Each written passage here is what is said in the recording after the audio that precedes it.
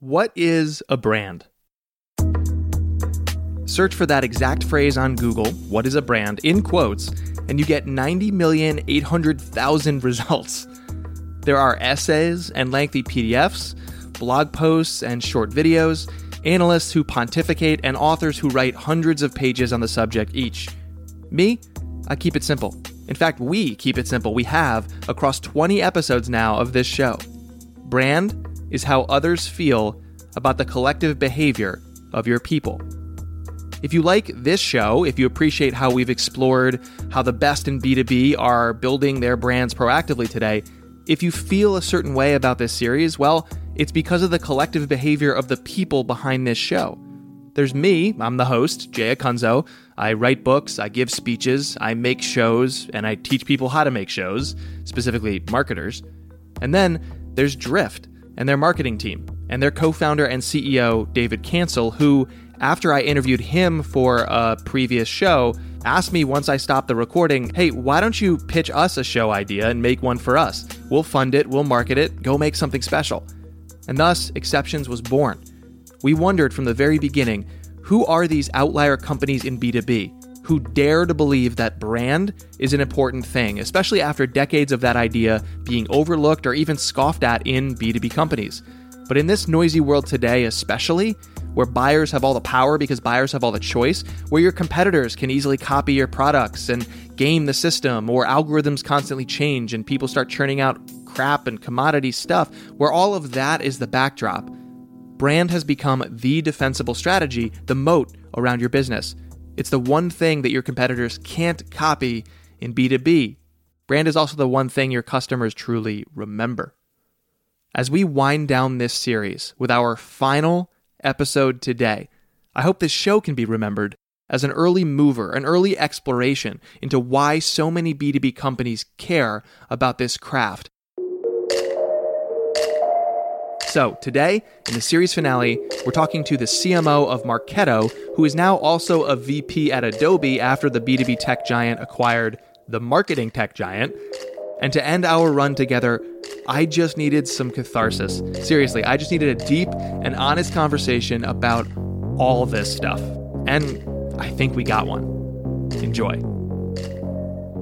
So I want to start with something that's pretty fun, Sarah, which is, you've worked in marketing for a while, and it's changed a lot. There's a lot of, let's say, surface area to the job. I mean, I came out of content marketing, and that's a job that looks a lot different than what somebody else would say is a marketing job. So there's not like one flavor, and there's so many tactics and channels and technologies and tools. It's just a morass of stuff. Yeah. What is it about all that stuff that you find most appealing, because you're obviously continuing to work in this domain?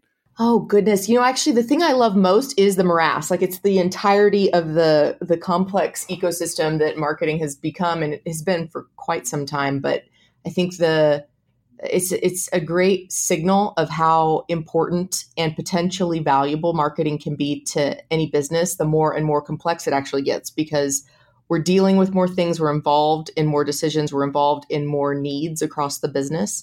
And I think that marketing can be the answer in many ways.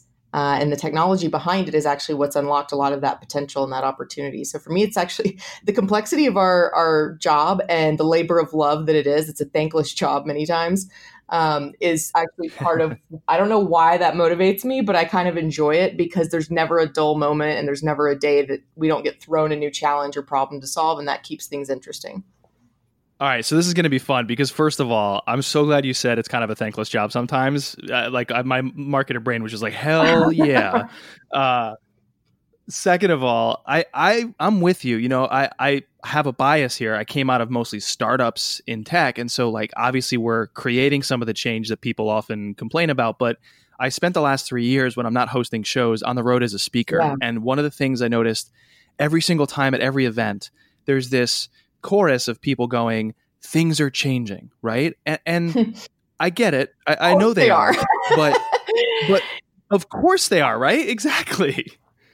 And so I never quite understood. I understand that is a just given. Again, of course that it is changing, but I never understood why the implied tone was negative, right? Like why that has to be a bad thing. And it's that's such a good point, because I same way I would go and sit at these conferences, especially in my old life in the travel tech industry. It was even probably worse and more pronounced in that industry than most, just because it's the aviation and hospitality industry mindset that was a bit slow and laggards in a sense of adopting new tech. And so change was a threat to those businesses because innovation in tech was actually shifting business models and making it harder to make a dollar in that industry, in fact, while making it better for consumers, which is the entirety of the point. And the interesting thing is that we sit through those sessions, I'm sure, and I'm sure you have heard many, as have I, but we've also probably presented them as well. And I look at it and go, it kind of, I stood back one day and I was like, what is this actually driving us to do as marketers? And I think the issue is that others that are our peers or that are the CEO of companies like ours hear those trends and those changes coming as well. And they do view them as bad. And they're like, they then think there's a solution that we're not providing instead of actually accepting that change is our constant reality. And in marketing, I actually think the cycle time of change, it gets shorter and shorter more than any other discipline, to where change management is actually our real job. And there's a lot of research on that that's been done recently that I love, because I think that's so true. It's actually the single most important skill set of a marketer today is, in fact, not marketing and anything to do with it. That's important, and it's probably second and third on the list. But the number one thing is change management. And I think that's, for us as marketers, us acknowledging that and accepting it and then honing that skill set is going to be, for us as we move forward, actually the most important thing that we can do as leaders. Well, I love that. Let's explore that just briefly. So the vast majority of people listening are not CMOs, and certainly if they are leaders of organizations or departments, not nearly as large and successful as Marketo, which is now an Adobe company. For people who I don't know, I guess are living under a rock. This is a marketing show. I'm pretty sure everybody knows that now. But can you just describe your day yesterday? Like, what does your calendar look like? What'd you go through yesterday? Well, this week is a especially unique one. So yeah, what was yesterday? Most weeks I don't know what day of the week it is. You catch me at the end. And the sad thing is, actually, when you ask what was my day like yesterday, in fact, if I look at my calendar, it is always lying, because there's never a day that is perfectly scripted and ever actually plays out the way that you design it to. That's number one. For any and every marketer knows that. That's for sure. And probably anybody in just SaaS who's in like a high growth industry would know that. But I mean, I actually sat through, as I'm thinking through this, a few different weekly meetings, which are super fun because I get to attend. I now dotted line into Ann Lunas, the CMO of Adobe, who's fantastic, and I sit in now on her weekly staff meeting, just because it's super helpful for me to start to hear how all the other marketers across the business are thinking about things like Creative Cloud growth, as well as Document Cloud and what they're doing in that space. And we, hear a lot more now about just the subscription business. And it's super interesting because of all the innovation that they've had in that business that's grown the business in itself overall at Adobe in a massive way over the last 3, 4, 5 years. And it really is incredible when you think about where Adobe used to make their money and how they've shifted. They're really like if possible, they're like a sleeping giant in this industry. It's wild. It is, and it's you look at. I mean, they're very humble but it's like humble but confident, and so it's a very polite company, I find. And their pride and their culture is evident when you walk in the door and when you meet with them for the first time. And that was really refreshing, surprising, actually, for any tech company that has as much power and size and scale as they do, to kind of have kept that humility along the way. And they still operate with a culture that is scalable, but also feels like a company would when it's a much smaller place that's kind of a family in a sense, that's just massively grown over the years and pretty much exploded in a sense to now, I think, 22,000 employees. Crazy. The things that I think about in a given day, a day like yesterday, we're thinking about everything from what's our, approach to pricing and packaging as we, try to optimize for some of the smaller up and coming startups in the space who are now actually more advanced in marketing, and they're actually taking marketing on as an earlier stage investment in their business, more so than, the last 3 or 4 years when marketing was something that you thought about a little bit later. And maybe after a few more rounds of funding and to bring it in-house. So that's an interesting dynamic that's happening in our space, because a lot of those startups that see marketing as a growth driver don't have time and don't have a mistake to make on which tech stack they choose. And so for us to, think about that in a different way and make sure we're there and able to support them and scale that support.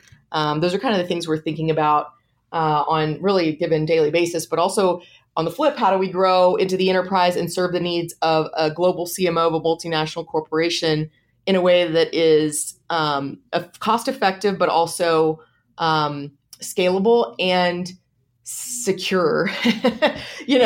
Sure. That's a tiny little word, but also, thinking about talent a lot. Like I spent a lot of my time. I did a couple of interviews yesterday for a few roles in our content organization. We're rebuilding that. And I spent time talking to multiple people. I talk to Steve, a few times every day, our CEO.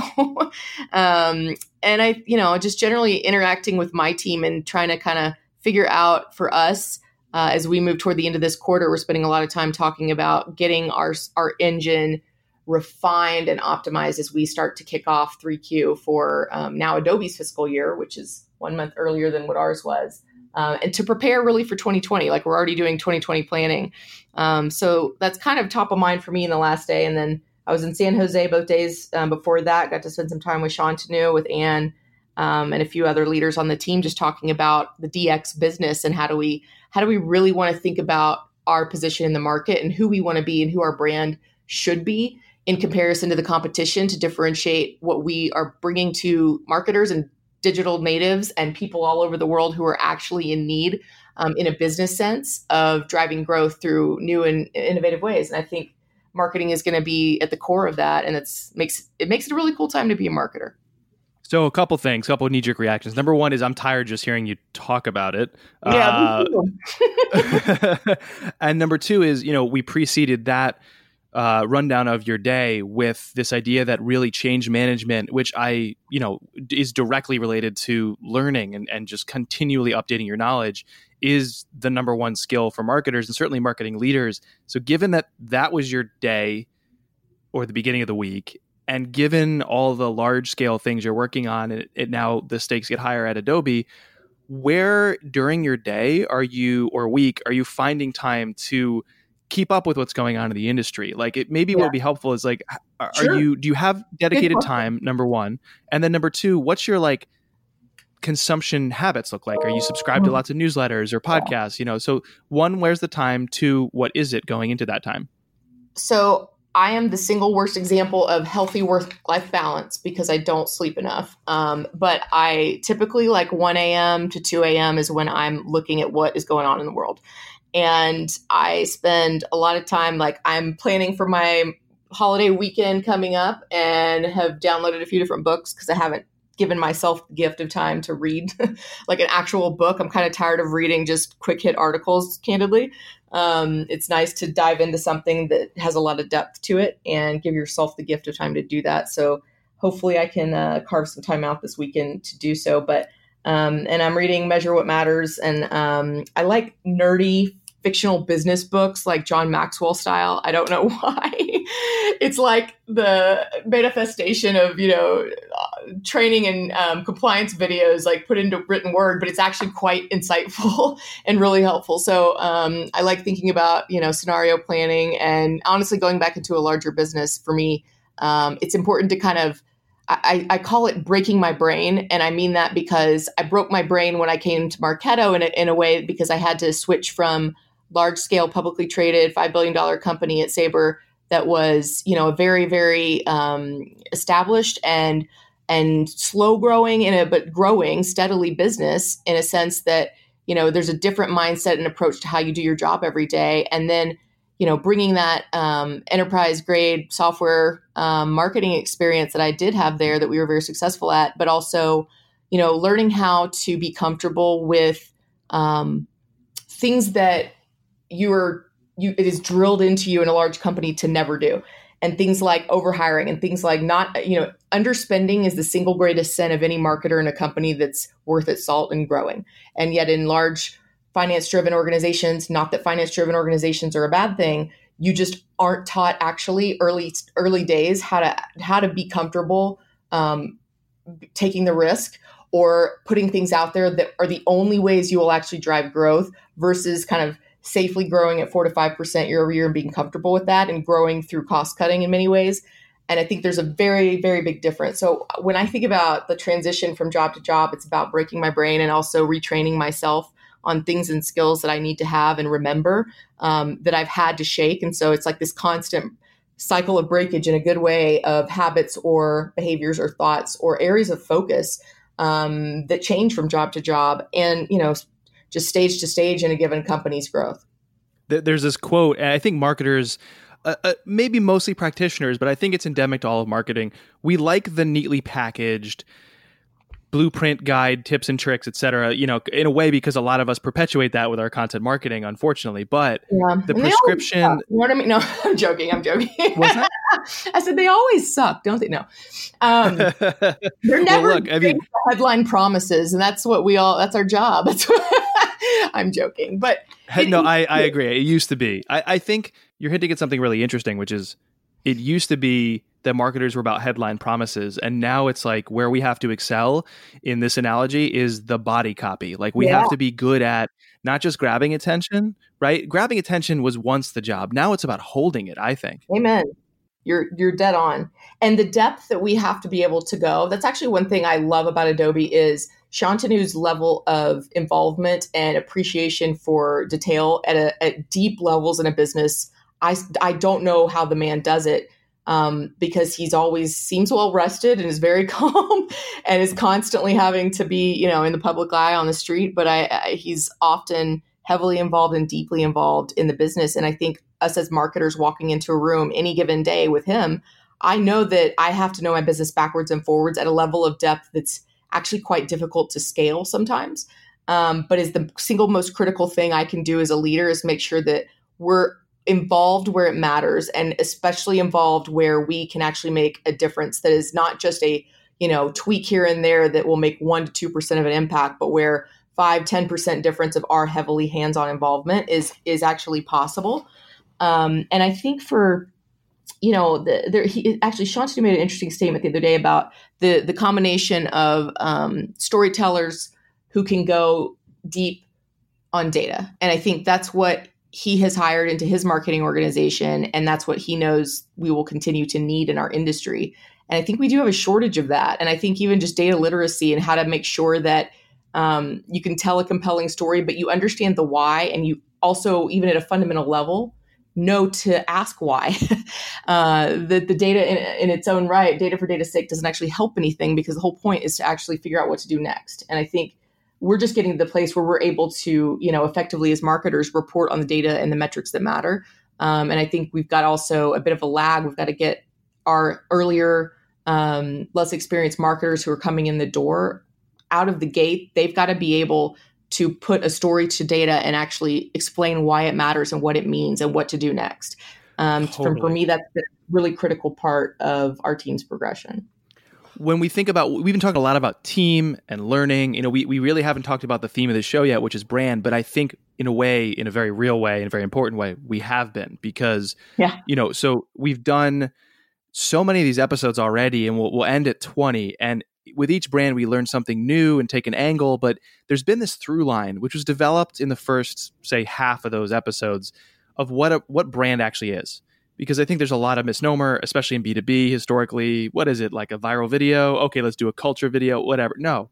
Brand, in our definition, is, and I'd love your take on this, is how others feel about the collective behavior of your people. And just for people listening, just to break that down. So it's how others feel. We don't say customers or prospects because employees, the team, if you feel a pride in where you work, that's brand doing its job. And then you do your job better, harder, et cetera. So it's others, anyone involved, investors, stakeholders, you name it. And then the collective behavior of your people, I think, catches some folks off guard because there's these words we use like brand, like company, like team and organization, these are just empty shells or shorthand for a group of people doing the work. And I think so often we forget that. And so we look at brand as this amorphous, ephemeral thing we go chasing instead of looking at our team and being like, okay, what can we do to improve, to align, to communicate the right things in the right times to our audiences? Like, it is the people doing the work. So just to spit that back again, brand we define as how others feel about the collective behavior of your people. And I'm just curious as a leader how you'd react to that definition. Yeah, I would tend to agree, and I think it's a interesting representation of it, and I think it's accurate because it's about the emotional feeling, and I think it's the others thing is interesting to me because I often probably don't spend enough time. Maybe I spend the right amount of time thinking about what anyone other than those who are in the marketing field think of my brand. And I say that anybody who is involved in a company that is, or a team or a what have you, that actually touches our product or engages with us ever. But I don't often think about kind of the rest of the stakeholders in the world that may have a perception and who are often calling us Marketo, which is super fun. But I actually think a lot about our community whenever I think about our brand. And I think, if you ask me what's one word that comes to mind, I mean, this is cheesy, but family is what Marketo comes to mind because it is this hyper-connected sense of community that is not something I created. I got to inherit it. And my job was to just not screw it up. But it was something that was so powerful and so impressive walking in the door that it was actually intimidating. It was kind of like, who created this and how in the B2B tech space? Like, what B2B company 10 years ago in MarTech was actually so connected to its community? It inspired people to dye their hair purple and to literally change their lives and their careers at times to orient around all things that brand is doing. And I think, and to advocate and to be a voice for that brand. And there were some brilliant marketers that came long before me at Marketo that put that in place and put that in motion. And it built organically upon itself for many, many years.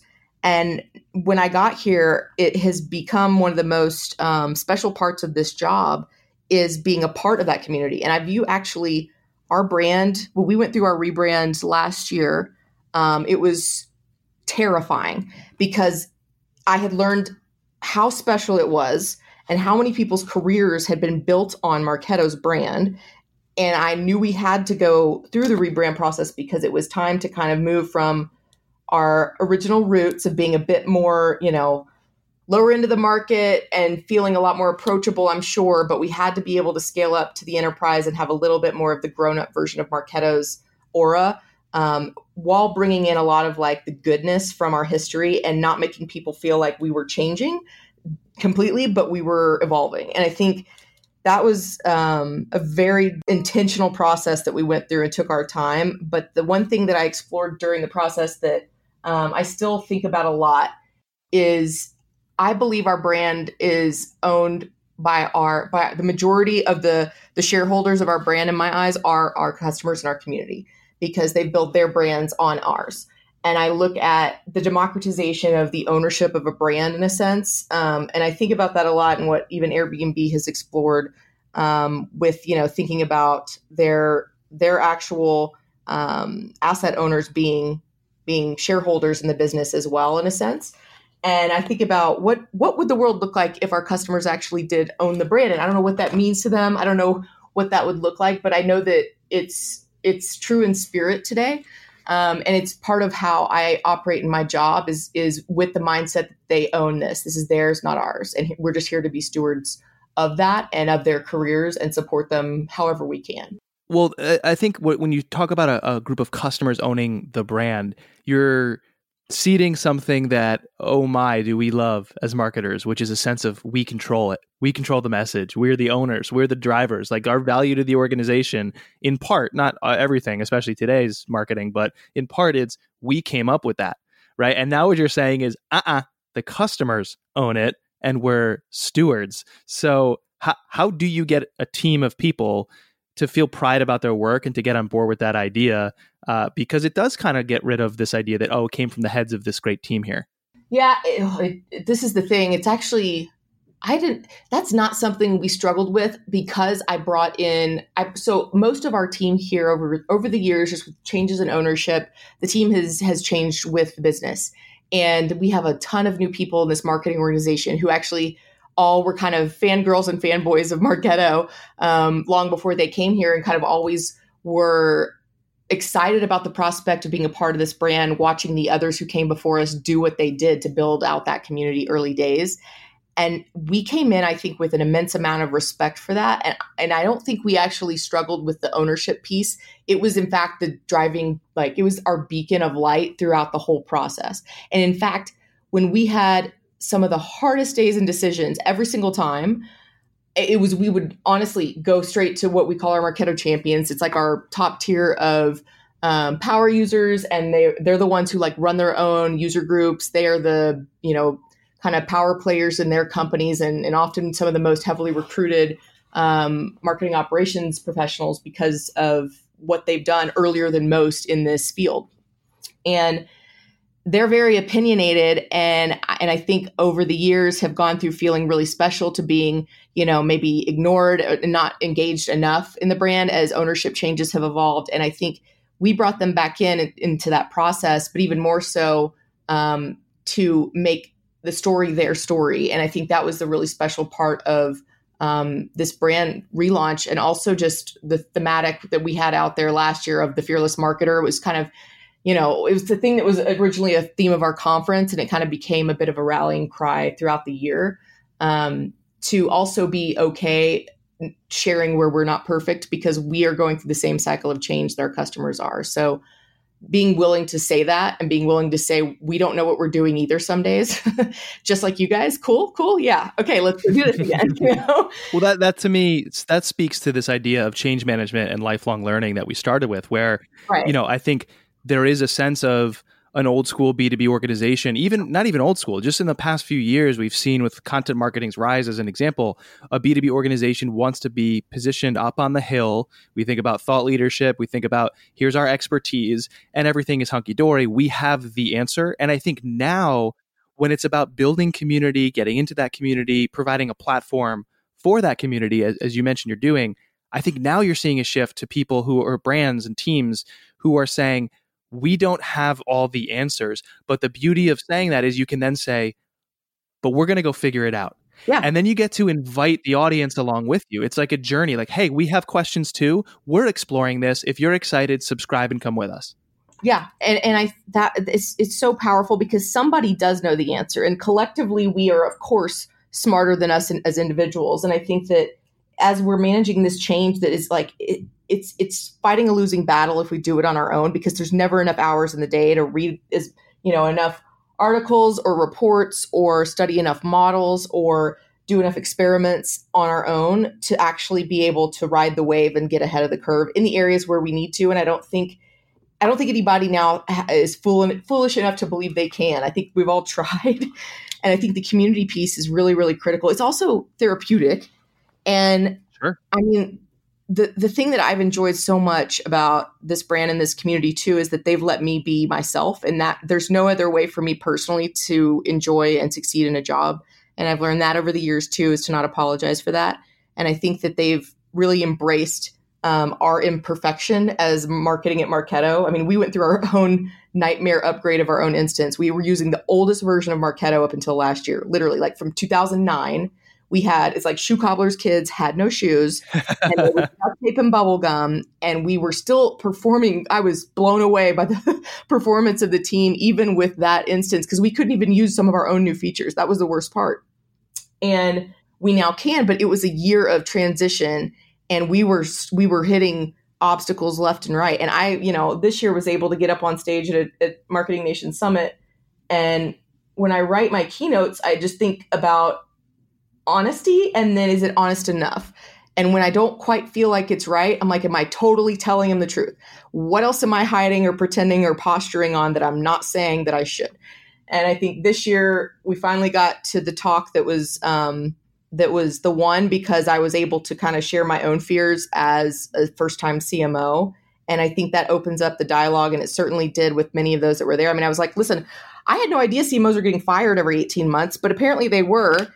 And then I started freaking out. Wait, I probably am going to get fired too. And I had no idea, why and what was driving that trend. And then I found all these other people who were in the same situation, who actually just needed a community to share with and start to problem solve with. And so that's been a really cool part of it, is like this community, especially this brand, for whatever magical reason it's been able to do it. Like people are able to open up and be honest. And because of that, learn more efficiently together.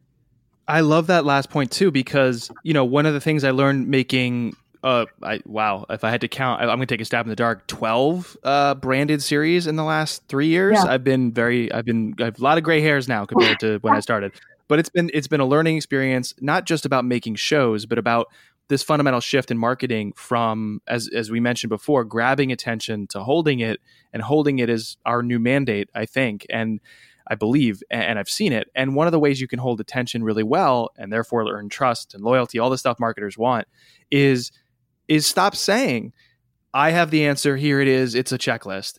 Right. It's saying to them, we don't have all the answers. We have a lot of questions. We have a lot of ideas and theories. We're going to go put them to the test. We're going to explore. And then you invite those people to come with you. And on this show in particular, we started with the premise, look, B2B used to disdain branding and brand ideas because it was fluffy, immeasurable, unimportant, consumery. And today, it's one of the few remaining true differentiators that competitors can't outright copy. It's a moat around your company. Yeah. And when we started, we're like, that's our belief. Now, how does that work? Well, we have some ideas. We have more questions. We're going to go journey to the far ends of B2B in North America anyway, and talk to all of these companies who are doing it and explore. You should come with us, subscribe. And that to me was such a better way to do marketing, because not only did we feel better about it because we were honest, everybody started learning together, and the community we've built has been wonderful. I don't know. It was such an eye-opening experience. I love it. Love it. Love it. So let's sort of end here. We've been talking, like I said, for this entire show about brands and et cetera. And there's been two continual areas of hesitation that we've heard from our audience, and they both involve the CMO. So I thought, okay, maybe I should ask a CMO about this. So one is, I'm not in a brand marketing role, right? So I'm in marketing ops, I'm in paid advertising, I'm in whatever role you want to paint, right? And I'm not on the brand and buzz team, so to speak. So how does us having a strong brand or having teammates dedicated to cultivating it benefit my job? And I'd be curious, if you look across your team, Marketo has a very strong brand, joining Adobe even more so now. How does the brand of Marketo and Marketo plus Adobe make all the jobs on the marketing team better, easier, more effective? Yeah, it's a great question.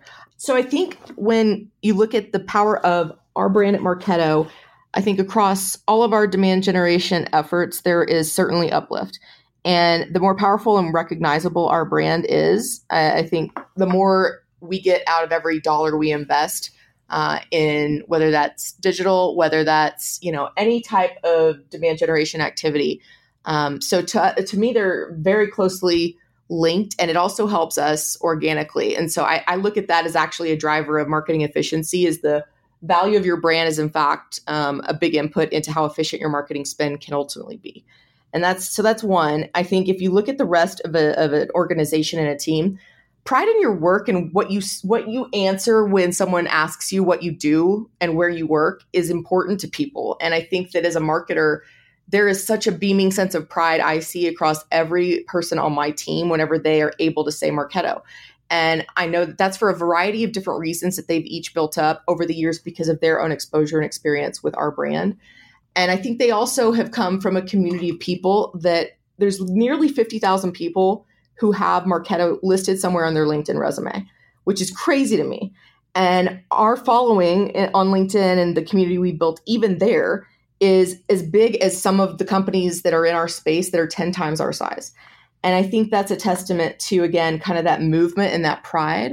And I think if you look across any marketing team, the pride is real and it matters. And any marketer, no matter what part of the far corners of marketing to the heart and soul of a brand marketing team, everybody wants to wear that logo on their shirt. And they really, really want people to feel like what the work that they do every day is as important as what they feel when they get out of bed in the morning and when they're working late at night. And I think that for Marketo has certainly been true.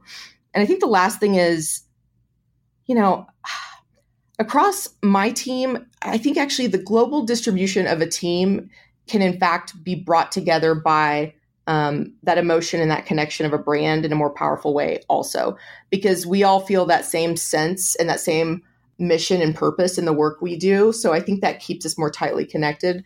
And it also helps us, I think, keep a bit of a sense of humor in what we do and feel like a bit of a family when we're working the late nights and early mornings, because we're all kind of here just to serve at the pleasure, honestly, of our customers and our community. And I think if we see them successful, we all feel great pride in the work that we invest many more hours than we probably ever could away from families and friends to make possible.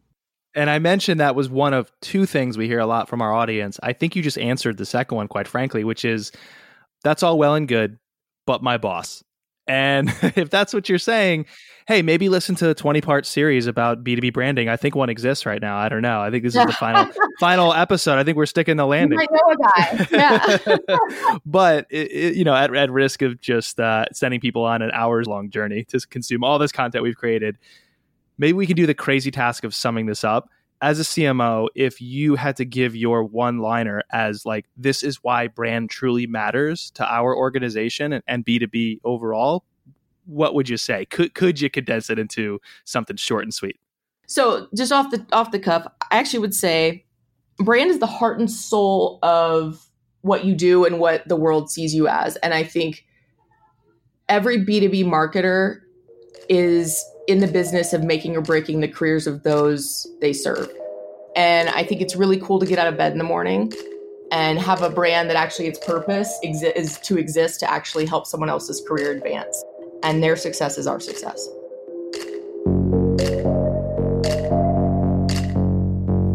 Well, that's all, folks. That's the last episode of Exceptions.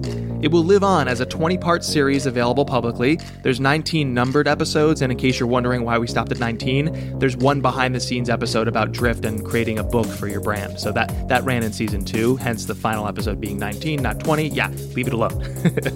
But if you enjoyed this show, I encourage you to check out 2 other shows I think you'll love. The first is Seeking Wisdom from Drift, and the second is Unthinkable, which is my story-style business show. Also, if you enjoy learning about the meta stuff, the craft of marketers creating shows to build passionate audiences, if you want to know what goes on when you make an original series and market it and distribute it and measure it and grow audience around it, all that stuff I'm now pointing at a new company I launched. It's called Marketing Showrunners, and my goal is to bring together the community of people who run branded shows. And currently we have subscribers from Red Bull, Adobe, Shopify, Salesforce, Wistia, LinkedIn, even the BBC. That's marketingshowrunners.com. I just want to say one final thank you to you for listening to this series, whether this is your first episode or your 20th. And if it's your 20th, please tweet me. I need to shout you out and give you something. I don't know, funny gif at least. Thank you for coming along for this journey and making this journey to understand something important, even more important to me. In this world of infinite advice and copycat thinking and commodity marketing, remember, it has never been easier to be average. So why don't we try to be something else? Let's be the exceptions.